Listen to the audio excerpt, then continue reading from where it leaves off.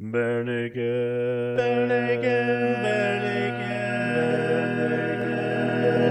ABCs.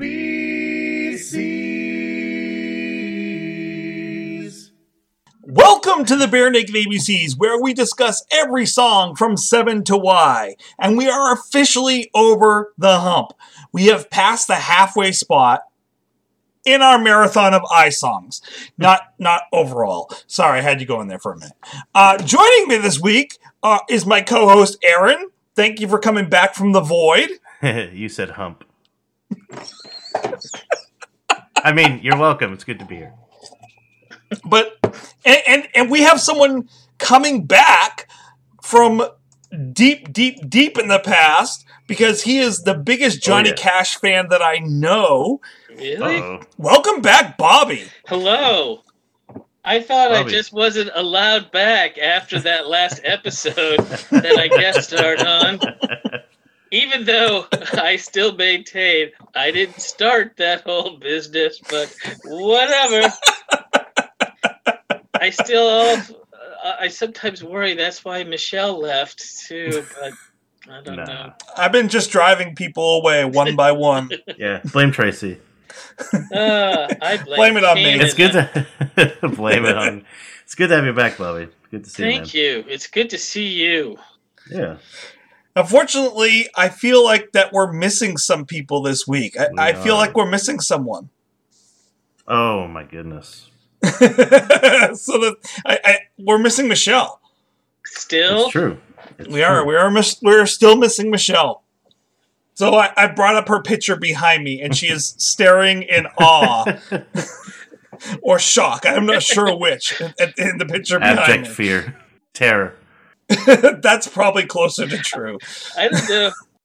All of the people who are on your show now must really hate these old pictures of the original logo that still feature my face. What? And they're like, he was like in what, 8 episodes? We're working on updating the picture, but No, I made I it just through can't what? get rid of you, I Bobby. made it through the B's, did I? I think was Yeah, I think so. And then stopped back a few times. You've come back a few times. People love it when you show back up. So I don't know.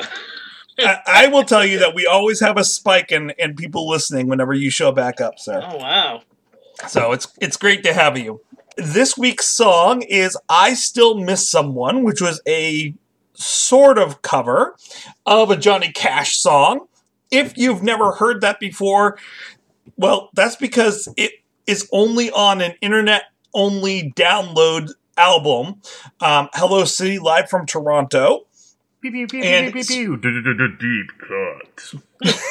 This is one of the deepest cuts that we will get to, except for a few that are only on the yellow tape. But that's a ways in our future at this point.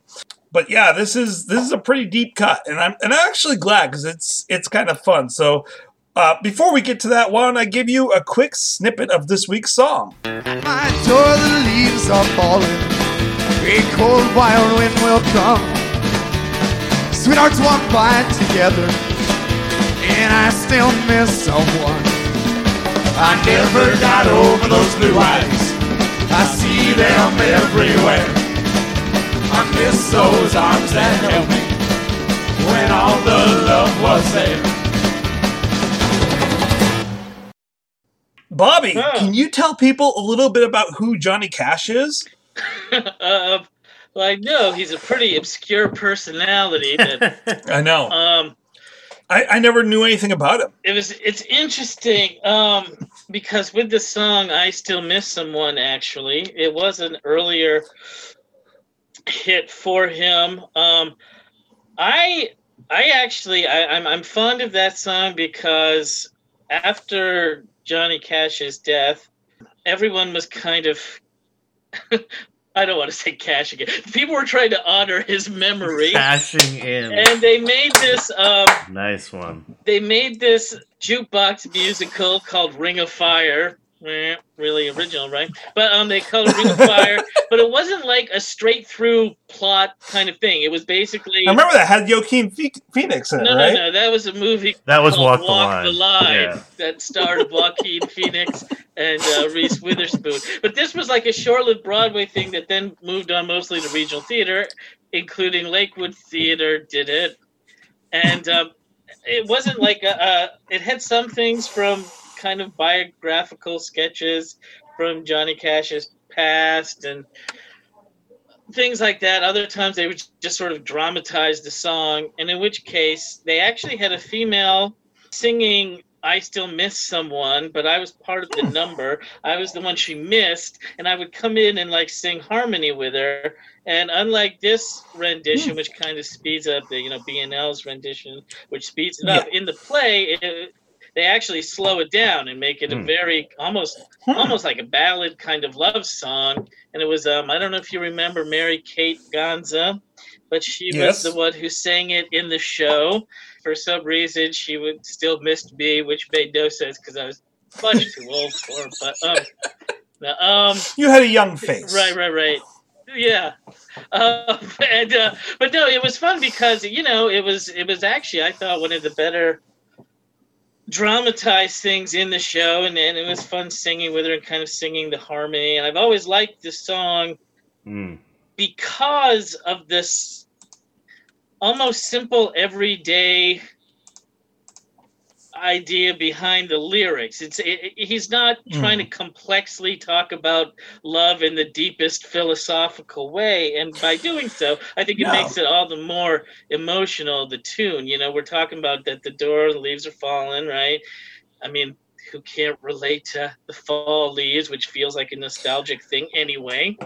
Well, and he paints a very vivid picture to kind of draw you into the moment that he's talking about. Right. And so, and I mean, to be honest, Johnny Cash, like everyone else, I mean, he originally actually wanted a career somewhat as to sing religious or gospel tunes. And that was actually a big part of his career all throughout. He would make his album, his kind of Johnny Cash or Cash albums, but he would always make like these kind of gospel albums too.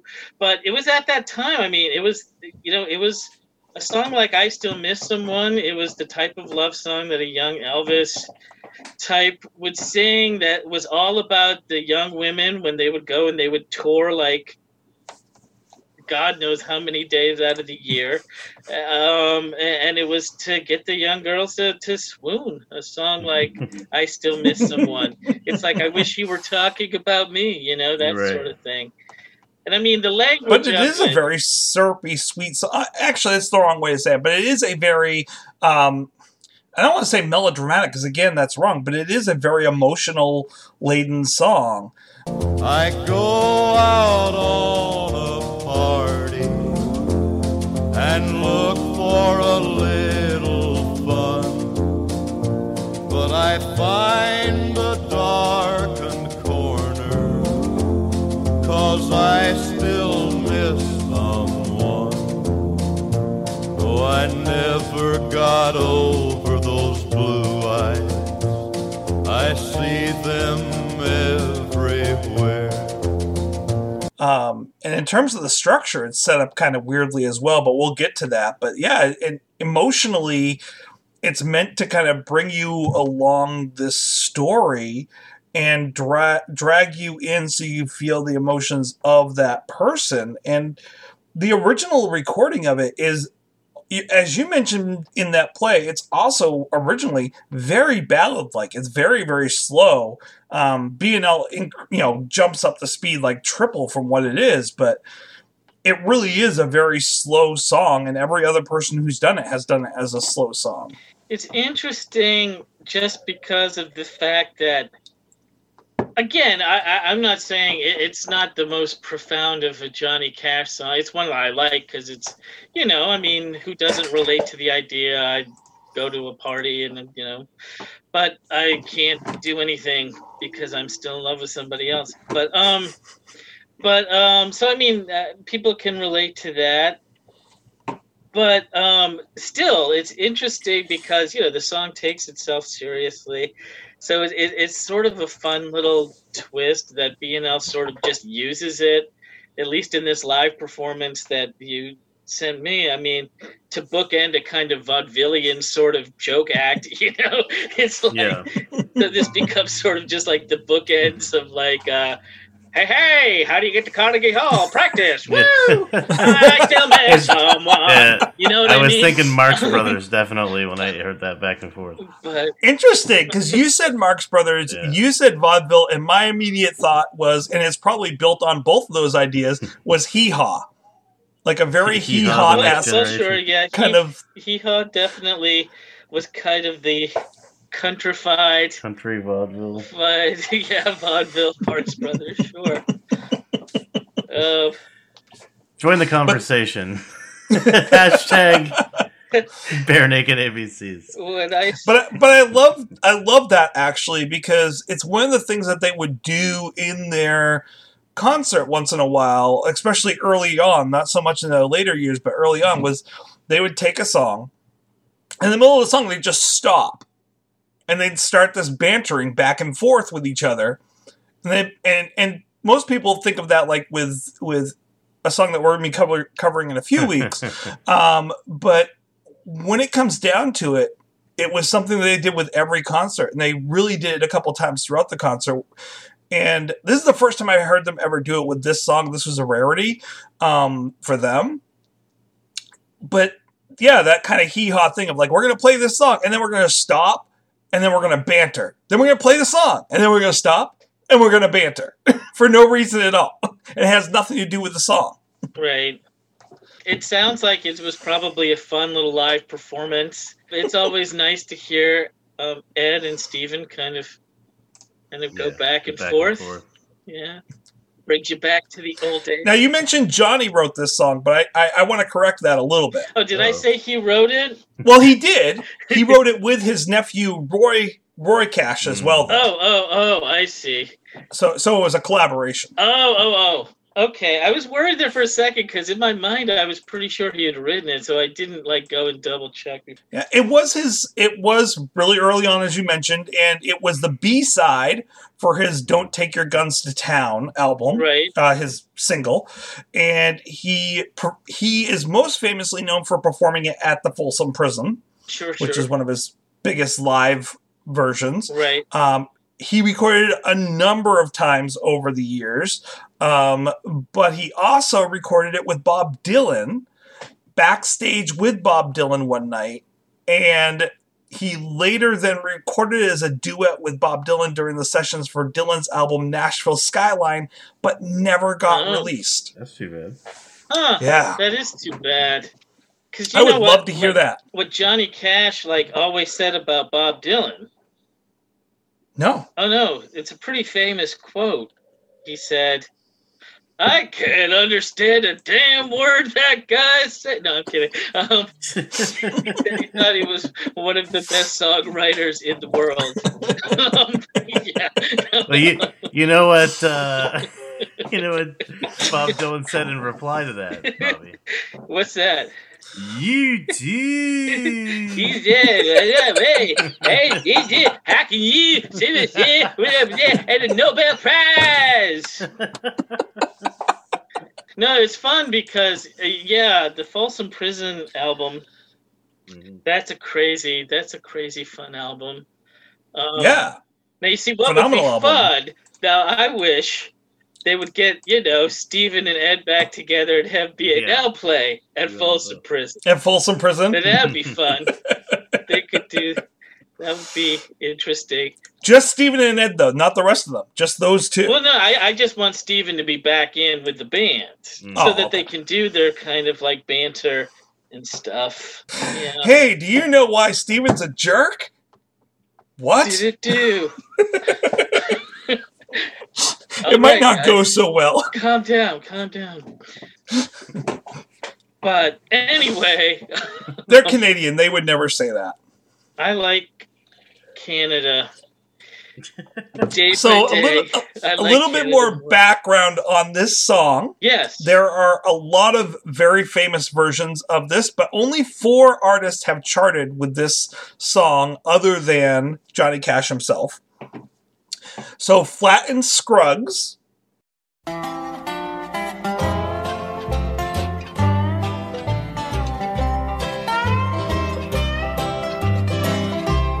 At my door, the leaves are falling. Emmylou Harris. A cold wild wind will come. Sweethearts walk by together, and I still miss someone. Oh. Martina McBride duetted with Dolly Parton. Oh, I never got over those blue eyes. I see them everywhere. Oh. And Stevie Nicks. And I miss those arms that held me. Ooh, baby, when all the love was there. Nice. Wait. She didn't sing with Flattened Scruggs? And here's the thing. I thought So the it was first a time I was classic actually Scruggs and Nick. Scruggs and Nick's collab. What are you talking about? the first time I looked up this song to kind of look up the lyrics, Stevie Nicks was the first version that came up, and she changes the lyrics significantly. So that I was like, wow, BNL really got the lyrics way off on this one. They messed this up bad. And then I went and I researched it more, and I'm like, oh, actually, it's Johnny Cash. Actually, they're really close. Stevie Nicks really messed this up bad. Was it all about divorce? I honestly don't remember because I was like, this is a horrible version. Those are I'm all never just listening to it. Rumors. Oh. I still find that to be one of the most fascinating albums probably it's an amazing ever, album. just because, well, no, I mean, it's a great album to listen to, but the You mean like the backstory- story behind Oh, it, yeah, where they're yeah, all yeah. sleeping with each other? Oh, sure, yeah. Betrayal and anger and That's Yeah. funny. I know. It's all rumors. I've never all heard rumors. Stevie Nicks' cover. No, I never unsubstantiated. heard that. Or to be honest, I kind of want to now. I don't think I've heard any of. Flattened Scruggs. I thought you were making that up. I Yeah, thought I'll that be was honest, Tracy. I thought that was something from like the Hitchhiker's Guide to the Galaxy Yeah. or something. No, I could just be yeah. throwing names out there at this It point. sounds like some kind of weird British thing, or otherwise I like want deep Flattened south. Scruggs. Like, let's make some moonshine. Latin Scruggs. So it's either it's either Wizarding School Dropout or We're gonna Wizarding flatten Scruggs so bad. it's either Wizarding School Dropout or Cletus, the slack-jawed yokel. There are other very famous versions out there that I'm surprised you haven't heard. No disrespect to Flattened Scruggs. Sorry. So Carl Perkins, At my door, the leaves are falling. of course. Oh, of Big- course, there's Carl Perkins. They all traded songs back then. Yeah. Rosanna Cash. If Carl Perkins had been more handsome, there wouldn't have been an Elvis Presley. But anyway, or if Little Richard hadn't been Bobby's black. hot But yeah. take.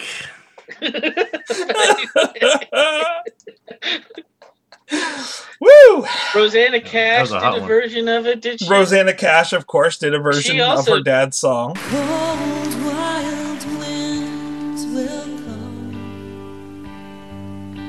She also did a version of his song Tennessee Flat Top Box, which is a fun little Johnny Cash tune. Damn. See, where else are you going to get these kind of little nuggets of information? That's why you come here. Did she write any songs that were her old band? Come on, Rosanna. Ouch. Rosanna, what is wrong with you? Please come on the show. This would have been the week to have her. You're going to be interested by these next three. Well, the next two at least. I know, Bobby. Tom Petty did a cover of this. Sweethearts walk by together.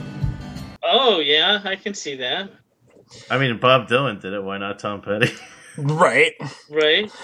Elvis Costello with Emmylou Harris did a cover. But I still miss someone. Yeah, you sent me the link to that one. What did you think? I love Elvis Costello. Yeah. And, Emmylou Harris, too. It's always interesting to me because, of course, I think Elvis shines most as a songwriter and tossing out clever lyrics. I do think he's got a good voice. I mean, I think, obviously, you look at his collabs with the Bacharach and the Brodsky Quartet, singing classical music even. I mean, he's got some pipes, but it's always interesting for me to hear people sing songs that Johnny Cash made famous, because I always find it's much more interesting for me as a listener to hear Johnny Cash sing other people's songs that were made famous than to hear people sing Johnny Cash's songs.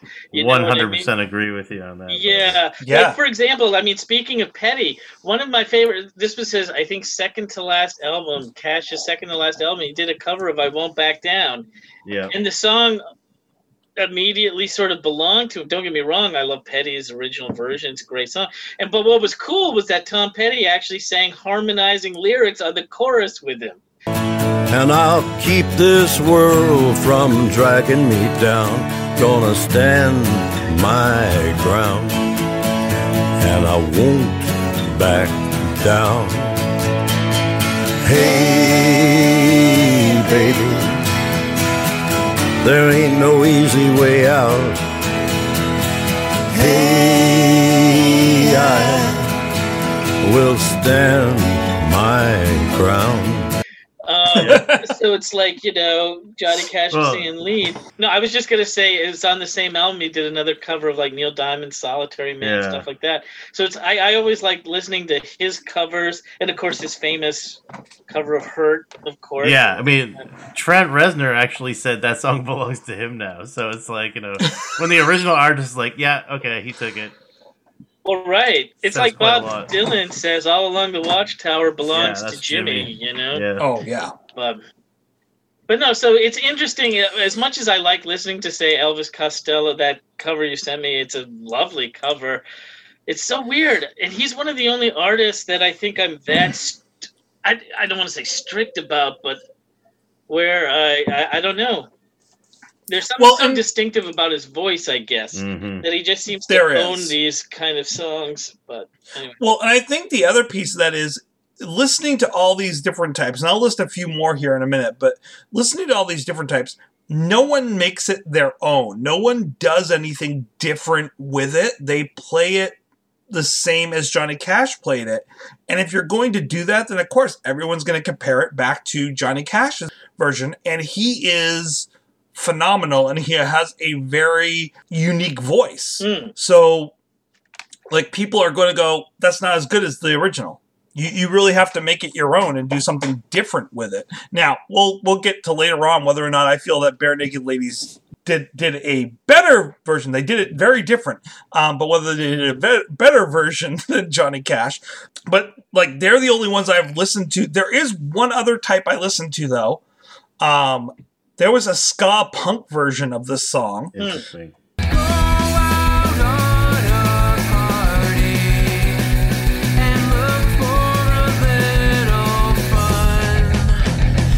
You would think so. Really? Not so much. Really?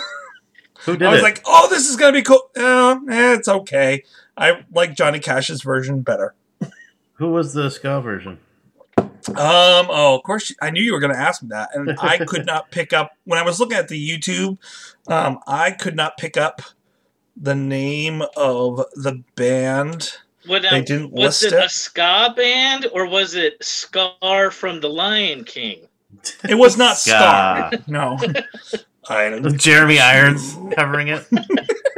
I would love that I would so actually much. listen to that, yeah. I would listen to Jeremy Irons covering it. Like, yeah.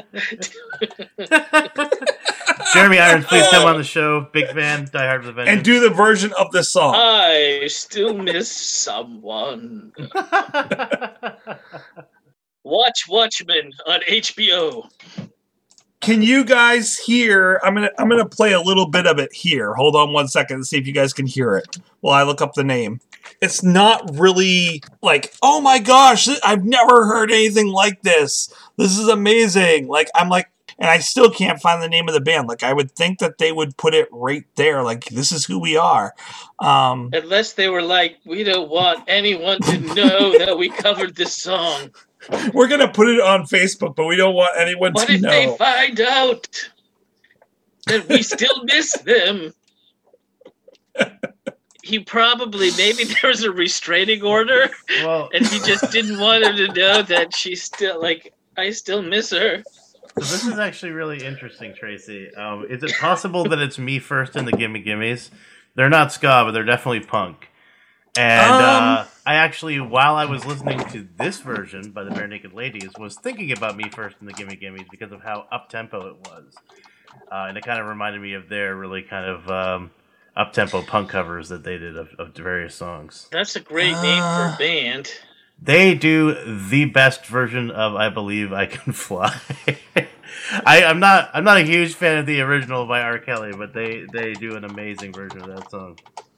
Listen, R. Kelly. No, okay. I was just 100% like hoping you were going to launch into a tirade about defending R. Kelly. 15 years! Why would I do that?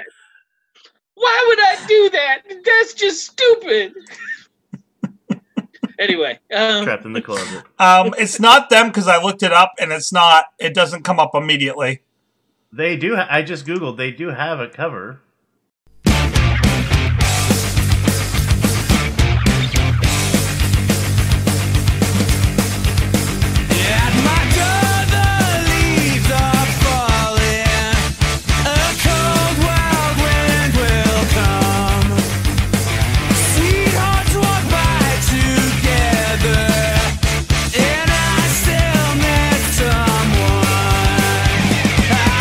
I think I may have just found the same thing you found. listeners, Such amazing content at this point. This is as riveting Nope. as it sounds. Thrill as we look up videos on YouTube. This is why all of this gets edited out. Oh, but my R. Kelly stuff was gold. Gold, I tell you. I didn't say I'm editing it all. Now, Like, it's not like it's like it's all gone. Speaking Like- of R. Kelly and gold,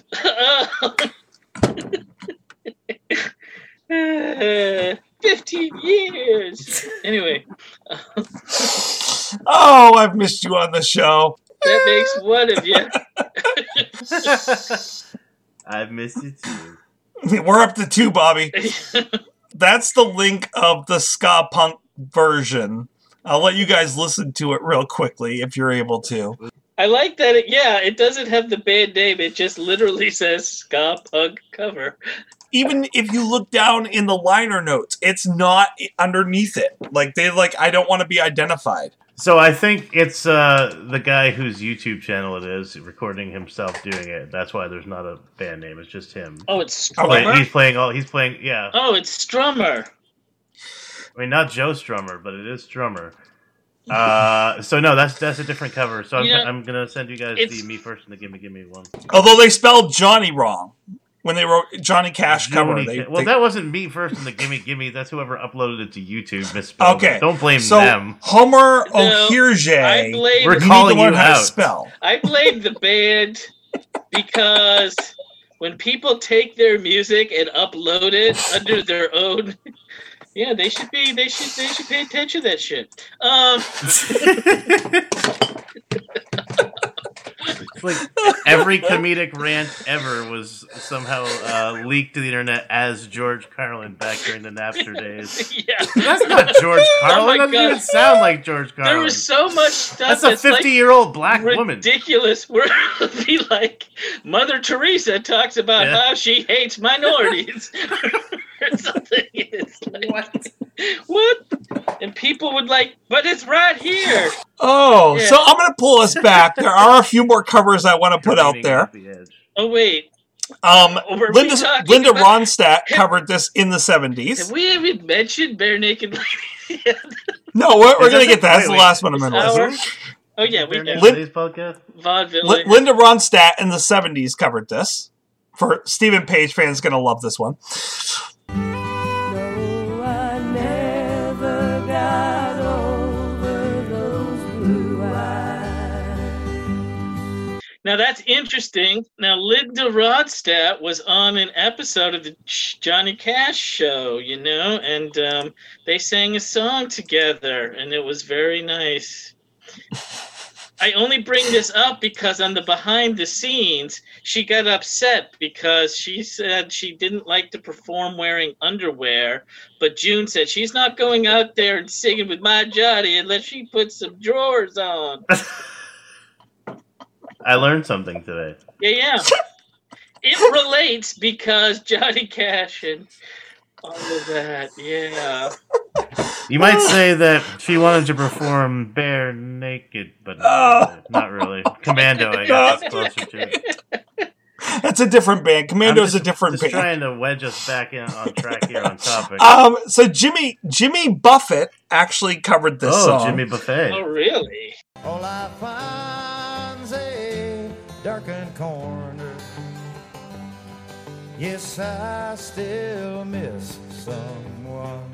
And he did it 4 days after Cash's death as a tribute. He said it was his favorite Johnny Cash song, and the only time he ever played it was at that time as a tribute to him. Because it's the only song he ever listened to sober.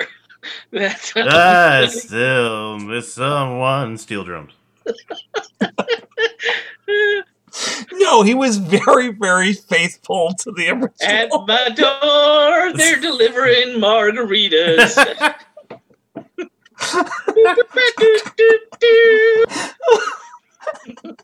I have missed you so much. Maybe he was trying to get Johnny to turn in his grave and get him to come back to life. You have broken the host. Jimmy. Poor Jimmy Buffett. It's like nobody will take him seriously. Well, when one of your songs is Super Cheeseburger in Paradise, Well, yeah. you're asking for it at that point. Oh, Jimmy. All right. Anyway, Willie Nelson, of course, has also covered this. Willie Nelson. And I never got over those blue eyes. I see them everywhere. And, of course, the Highwaymen have covered this song. Well, that For those who don't know, like, That the was Highwaymen the were band. Johnny Cash, Willie Nelson, Chris Christopherson, and Waylon Jennings. and Waylon So- Jennings. It makes perfect sense. Waylon is one of my favorite names. I thought you were going to say one of your favorite Jennings. Well, he's much better than Ken. I hate that little smarmy guy. Thinks he knows What everything. about Peter? I tell you, Canadian, right there, Peter Jennings. Peter Jennings. He's smarmy as well.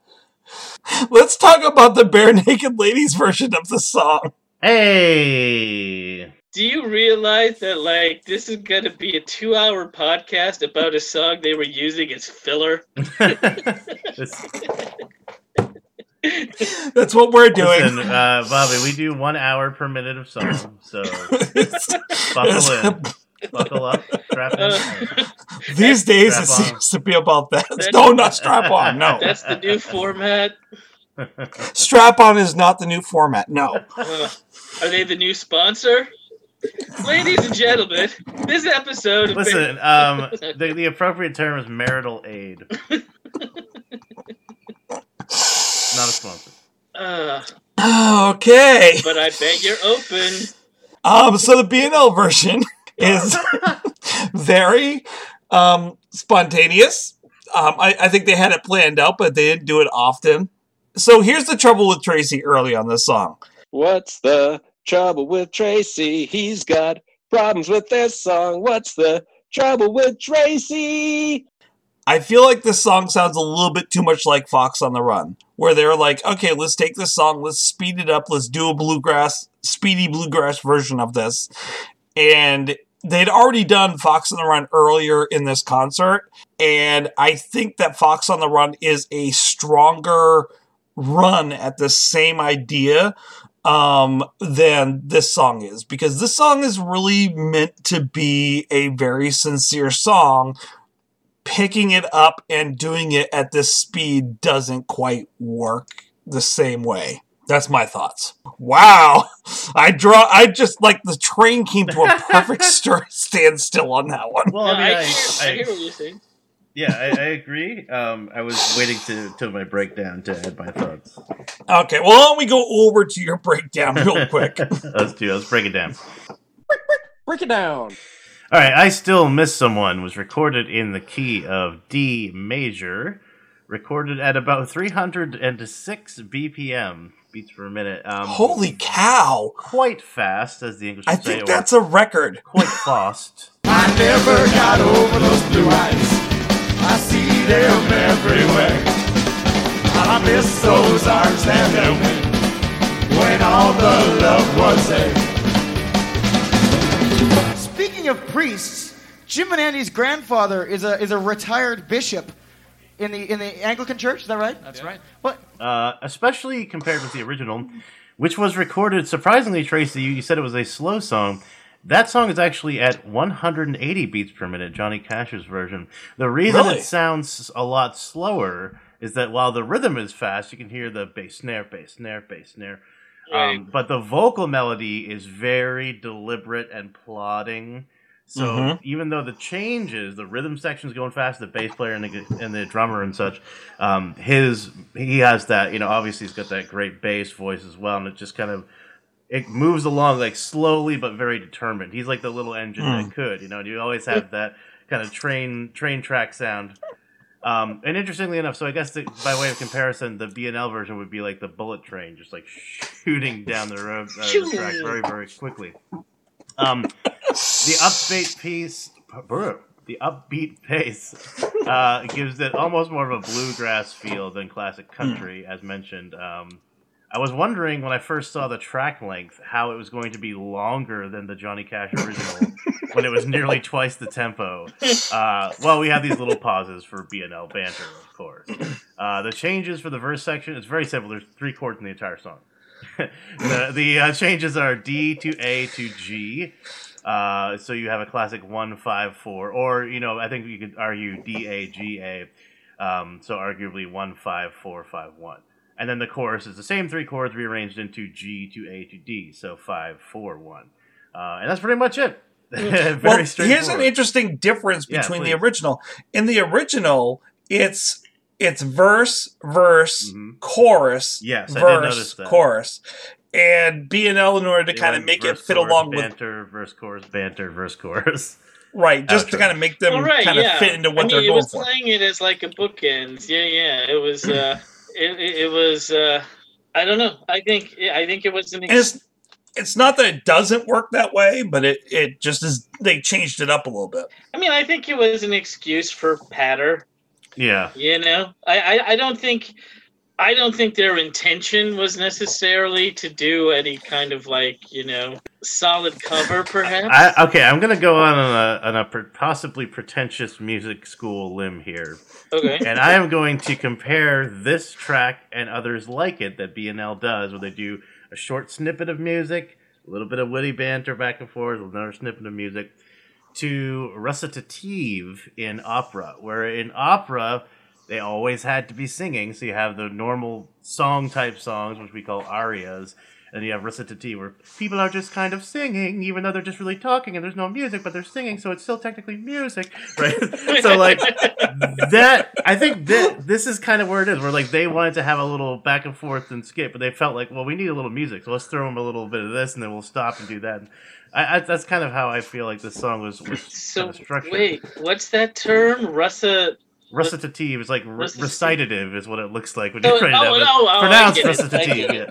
I get it. So it's like, because I think the master of that, and we all can agree, is Russell Crowe in Les Miserables. No, first of all, no. Mr. Banks in Mary Poppins. I'll rescue. First of all, it's Rex to. Harrington. It's always Rex Harrington. It will always be Rex Harrington. But Mr. Banks is second. It's actually, not to be a stickler, but it's actually Harrison. And that comes from Russell Crowe singing a song. We're off the rails again. Beyond the rails at this point. Beyond the pale. So yeah, the format train. is verse one, which is A, your A section. Chorus, which is B. Banter, which I'm not going to give a letter to because there's no real music. It's just them talking. So you have A, B, and then A, B, and then A, B. That's pretty much it. The third verse is kind of quiet, which I like the dynamic. That would be cool if the B, you put in another B for banter, because then it would be ABBA. Anyway, ABBA. Dancing Queen. So one of the things that makes this different than If I Had $1 Million is they absolutely come to a grinding, screeching halt with the music, though, as you were mentioning, Aaron. Like with If I Had $1 Million, they'll keep the music going in the background. With this song, they're like, nope, grinding halt, let's talk. It kind of annoyed me at first, to be honest. Like, they could have kept the do going. But I guess maybe because it was more... that probably would have worked better over, like, the original tempo.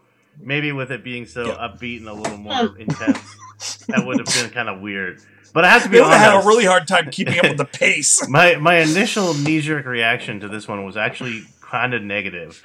Probably because I am also a huge Johnny Cash fan, and to hear one of his songs played so up-tempo was a little off-putting. However, I kind of warmed up to it after a few listens. It's kind of fun. It kind of reminds me, like I said, of those Me First and the Gimme Gimme kind of punk covers, so that's cool. The banter is fun. I learned something about Andy and Jim's grandfather being a retired bishop or a very tired bishop. Now, I wanted to ask you guys, did anyone else here catch the genuflect? And I wonder, was that a reference to Tom Lehrer's Vatican Rag? Because that's all I could think of when I heard That's all I think of, too, actually, yeah, whenever I hear that. Genuflect. Which that made me smile. I think if I saw them perform this live as part of a show, I would have been like, oh, that's fun. You know, I would have liked it. But as it is, the recording quality is not fantastic. It's not terrible for a live recording, but there's a reason I prefer studio recordings, and the audio file in me kind of winces. You know, so it is what it is. Well, and this is an early audio file. Like, they weren't intending to actually record this for release in any way, shape, and form. Someone happened to record it, and they're like, like 20 years later, they're like, you know what? Let's release that for a little bit of extra money, I guess. Which I'm not going to complain, because we get little gems like this one and the one that we're going to cover about like 4 months from now. Yeah. Joseph Brown, which we wouldn't get Joseph Brown otherwise, and it's actually a really fun song that comes right before this song. I think in some way, this song, if you're listening to the whole album, it actually suffers a little bit because it comes after Joseph Brown. This song belongs after, like, Blame It On Me or something really slow, and they're like, you know what, let's pick up the pace and have some fun and get you back into this again. And that's where it really should have been. This also wasn't a staple. This is something that after a while just disappeared, and they're like, no, we have other ways that we can do this. We can just banter without needing to do anything else. And they decided to do that. Why would they do that? No, again, I mean, that's why I thought of it as kind of vaudevillian.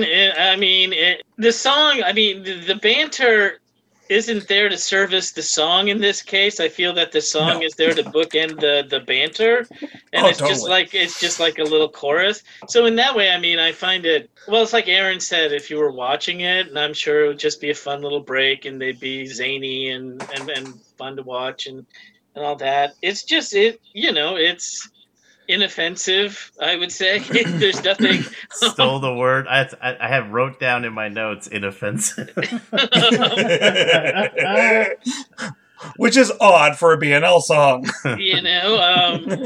It's interesting because here's the thing. If they were to, I mean, they wouldn't now, of course, but like, I do think Steven's voice could actually sound very interesting doing like a more genuine kind of cover that wasn't just meant for this purpose. But I mean, whatever. This was just a fun little thing. I could actually see him doing this as kind of a ballad and it being effective. I would love to hear Steven do an actual version of this song. Matter of fact, Steven, if you're listening, because we know you listen, on your next live from home concert, you have to do just a cover of this song. And he's saying to himself, I ain't gotta do nothing, I tell ya. Because apparently he's a lead actor from a 1950s drama. How dare you tell me what and furthermore. Let's talk a little bit about the banter. We go off the rails. These guys really went off the rails with their banter. Like, they went off into left field, like talking about fresh-tiled priests, which came out of nowhere. This is not mentioned anywhere else on the rest of the album, the rest of the live performance. I listened to the whole album this week, so I was like, well, maybe they're doing callbacks. Nope, none of these jokes are callbacks to earlier things in the performance. They're just like randomly just pulling these things out. So you guys, what's your favorite Robbie Benson movie? Well, other than Harry and Son, because it's Harry and Son. I must say that's a very interesting question. Aaron, do you want to field this one first? If not, I mean, I'm ready with the it's answer. a very random question to ask someone on stage in the middle of, like, in front of an audience, like, randomly, like, hey, what's your favorite movie by this random dude? I mean, would you count Beauty and the Beast? Well, no, exactly. I was going to say, here's a little hint for you. That was always my favorite line in Beauty and the Beast. This is 1991. What year did Beauty and the Beast come out? That was 1991. So, may have just come out? It probably was what prompted that. They're like, who did that voice? Is that Robbie Benson? They thought, man, he was what better good. Movies has he done? But what was with that My Pa line? Everything else was... My Pa! He was talking about his father. No. Actually, that would be even better. Unfortunately, I don't know how much I can say on here because you don't own the lyrics, and Disney will send cease and desist letters to a guy who pastes Mickey Mouse on his shed door. So, If Disney knows about us, I will take that as a compliment to begin with. There's this line in a song that just goes, she glanced this way, I think I saw, but when we touched, she didn't shudder at my paw. My paw. And he sings it like straight, but when he gets to my paw, his voice sounds like, my paw. So now I'm thinking about Rex Harrison singing that. She didn't shudder at my paw. He would just say, my paw, yes, my paw. Damn it, Delilah. Great episode or greatest episode? People are listening to this right now and thinking, what is this even about? Why is Keniston back? That guy who was going to stop first of all, he probably started again after I left, and now he's like, I got to stop listening again. Okay, so I just Googled Robbie Benson, and he was apparently in a movie called MVP, Most Valuable Primate, featuring a chimpanzee that played hockey. Oh. So I might have to revise my answer for favorite Robbie Benson movie.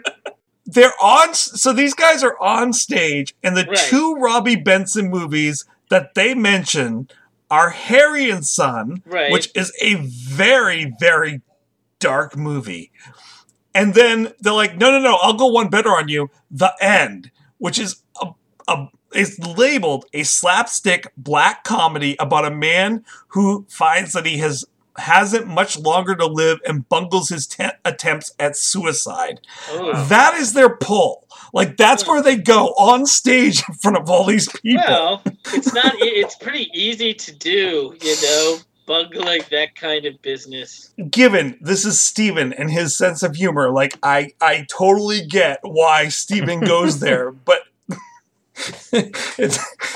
it's just a weird place to go on stage. I don't know. I mean, I think, they've always had that sort of kind of flippant kind of thing, though. I mean, come on. That would be like me looking at you and saying, Bobby, what's your favorite Steven Weber movie? I mean, other than 13 Reasons Why, what's your favorite Steven Weber movie? No, but I mean, remember that they're the kind of guys who laugh at a funeral. I mean, Golf clap. If you can't understand what I mean, it might be Single White Female. My favorite Steven Weber movie. I didn't know he was in that. Although I also like Reefer Madness, so the musical. No, I don't know where to take this at this point. So the lyrics, the same lyrics as Johnny Cash. Really? Yes.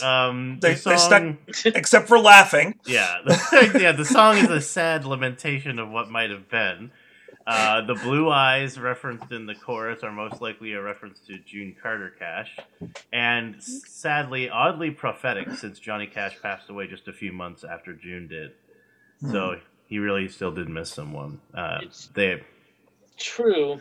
But thank you for bringing us down. Yeah, wow. I was like, I gotta I stop all this frivolity and happiness. No, you have to. But this, just to let you know, speaking about that, because Johnny Cash, knew of this cover and was actually a fan, but he did not invite them to June's funeral for that very reason I just mentioned. Because they would laugh at the funeral. They would have laughed. And he would have said, "Boys, what are you doing?" And they'd say, "Johnny, if you can't understand what we mean." But anyway, Then they would all take off their shirts. It would have been a huge mess. It would not have been very regal. Hey. And then, anyway, now my favorite lyric in the song, well, I always liked the wording of it. I go out on a party. Mm-hmm. That's nice. Because it reminds me that it was written at a certain time. That even though it's talking about universal kind of feelings, that expression is not universal anymore. So I do kind of just like that little juxtaposition there. In all sincerity, for once making a comment without being... Michelle, what do you think of this song? She's just shocked and awed. Michelle is just glad that this isn't what happened last time. Yeah. I'm trying to figure out how to transition to the next piece, and unfortunately we don't have Jeff because he's taken over this next part. I can't just throw it to Jeff.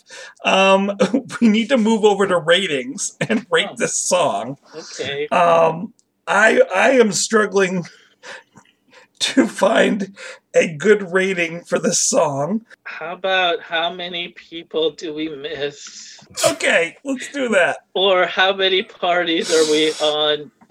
Go out on? Are you on something? I'm on a party, Mom. How many leaves are falling?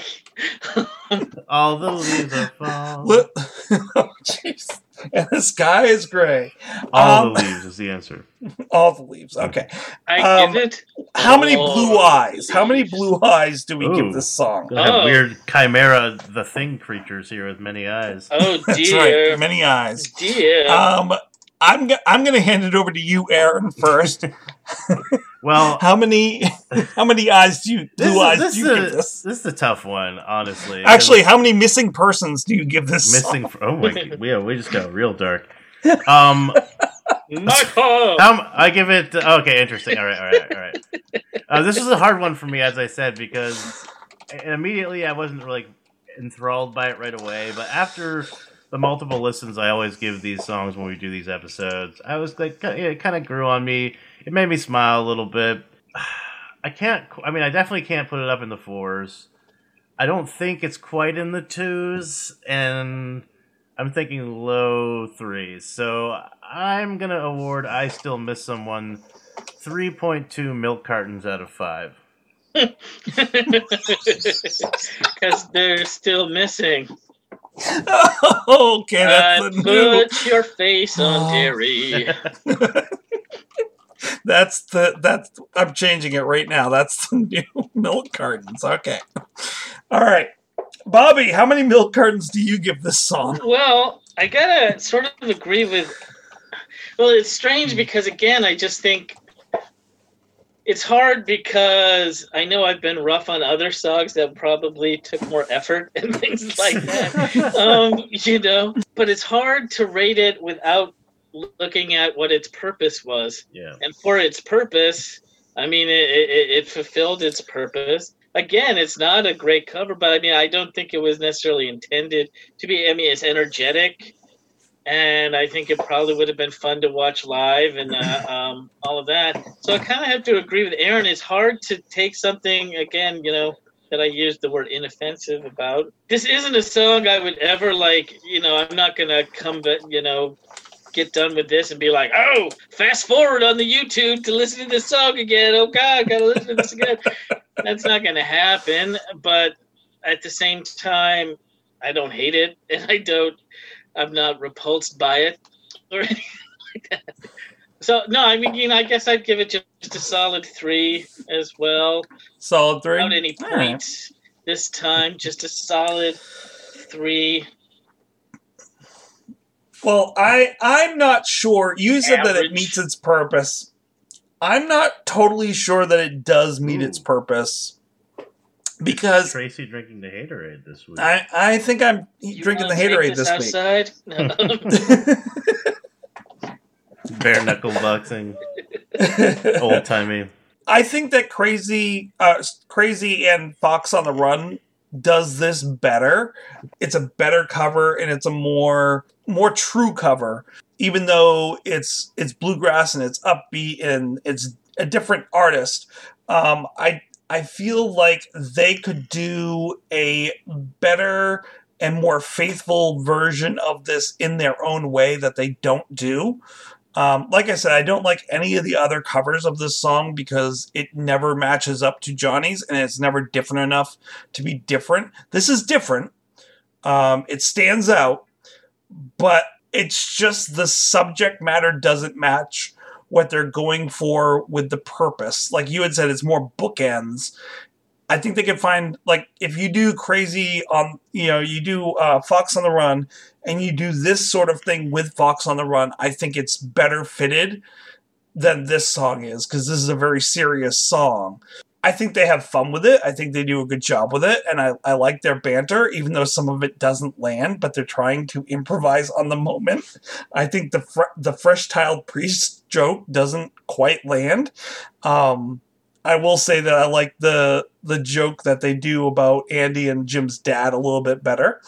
And I think, like, just with $1 million, if they had had more time and played with it more, it would have built itself and become more elaborate, and they would have found the jokes that work better with the song. But I just think this was the wrong song to do it with. So for that reason, I give it a 2.5. Whoa. 2.5 milk cartons. I think they should have used it for the pilot. I really do. Actually, I could see them doing this for the pilot, and it might work a little bit better. There's ways that, like, if they had started off the pilot with this song, I could see that working in some ways. So this week's appearance does not tie in to any of this discussion. I tried hard and I couldn't find one. But the appearance this week is Tyler over this wonderful self-isolation that we have had over this quarantining time. Another band that Tyler collaborates with sometimes that has Toby Wagner and Chris Robinson and Rich Jones on it. Did a song called Stuck in Isolation. And that was actually a really fun song to listen to. It's not quite BNL-like, so it's different. And I think it varies enough away from BNL that it fits. And you get to hear Tyler doing some backing and some drums. So it's fun. So, Bobby, I've really super enjoyed having you here tonight. Is there anything that you would like to plug? Anywhere that you would like people to go? I know you're self-deprecating, so you're not going to agree with me on this. I know people like listening to you. I know like people like reading the stuff that you do. You've got a great sense of humor and a great way of explaining things. Where can people find more of your stuff? Oh, well, I don't know right now. It's, I have an old blog. But no, I mean, if people are looking to put on plays, you can find my stuff at playscripts.com or highly recommend that. brookpub.com or Eldridge Publishers. Those are more like my youth. Although, at Playscripts, I've got my community theater. It's funny because I finally wrote a play called A Wicked Christmas Carol that I thought this could be my big hit, and now no one can do theater anymore. Although it did get a few virtual productions licensed, but hopefully once this pandemic's over, a playwright will be able to make some money again. We'll see. Tell people a little bit about Wicked Christmas Carol, what it's about, because I know I loved the premise of it. Yes. Well, it takes the idea, two classic stories and kind of meshes them together. A Wicked Christmas Carol is basically, it's taking Dickens' A Christmas Carol, but it's setting it in the world of Oz with the Wicked Witch of the West as the Scrooge-type character. And what happens in this case, and one of the reasons I wrote it this way, is that a lot of these, like when you do a production of A Christmas Carol, there aren't a ton of great parts for women unless it's a theater company that doesn't mind doing kind of gender-blind casting and stuff, which doesn't happen too often around the Christmas season, it seems.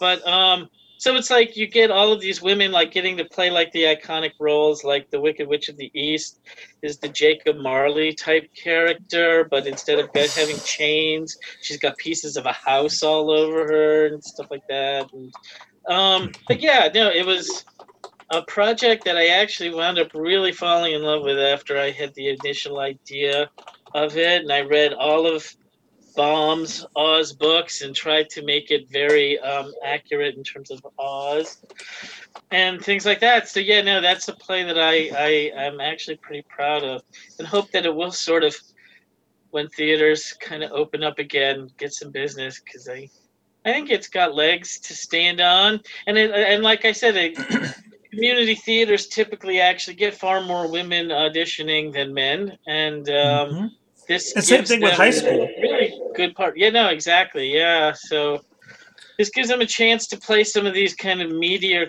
type of parts, albeit with a twist, obviously. But I like ones with a twist, though. Like, I think Wicked Christmas Carol is really cool, but for a number of reasons, I was really sad when you wrote it, because, like, the lead character is a woman. I would love to play that role, but then it would be gender bending. But, the whole time when I was reading the play, I was like, you know what? I'll be that girl. I'll be right over. Sorry. I get it. You set me up, and I was like, I bunted that baby. Stretch Armstrong over here. Hey, how else am I going to work I'll be that girl into a conversation? Right. I'm just glad. That took finesse, my friend. That's what we'll call it.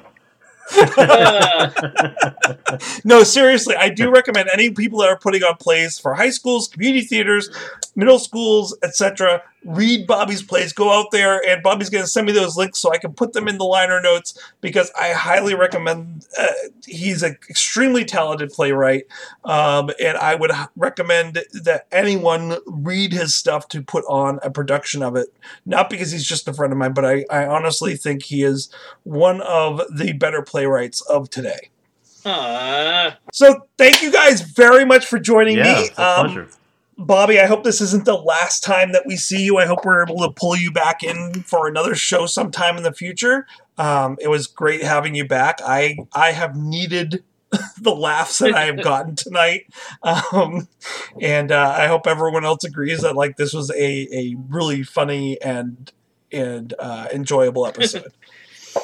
Indeed. And just like the song itself, really, the song way off topic.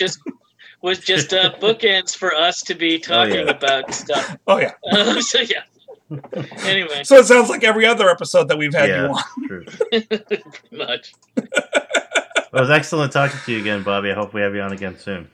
Thank you. Thanks, that was fun. Don't forget, no regrets.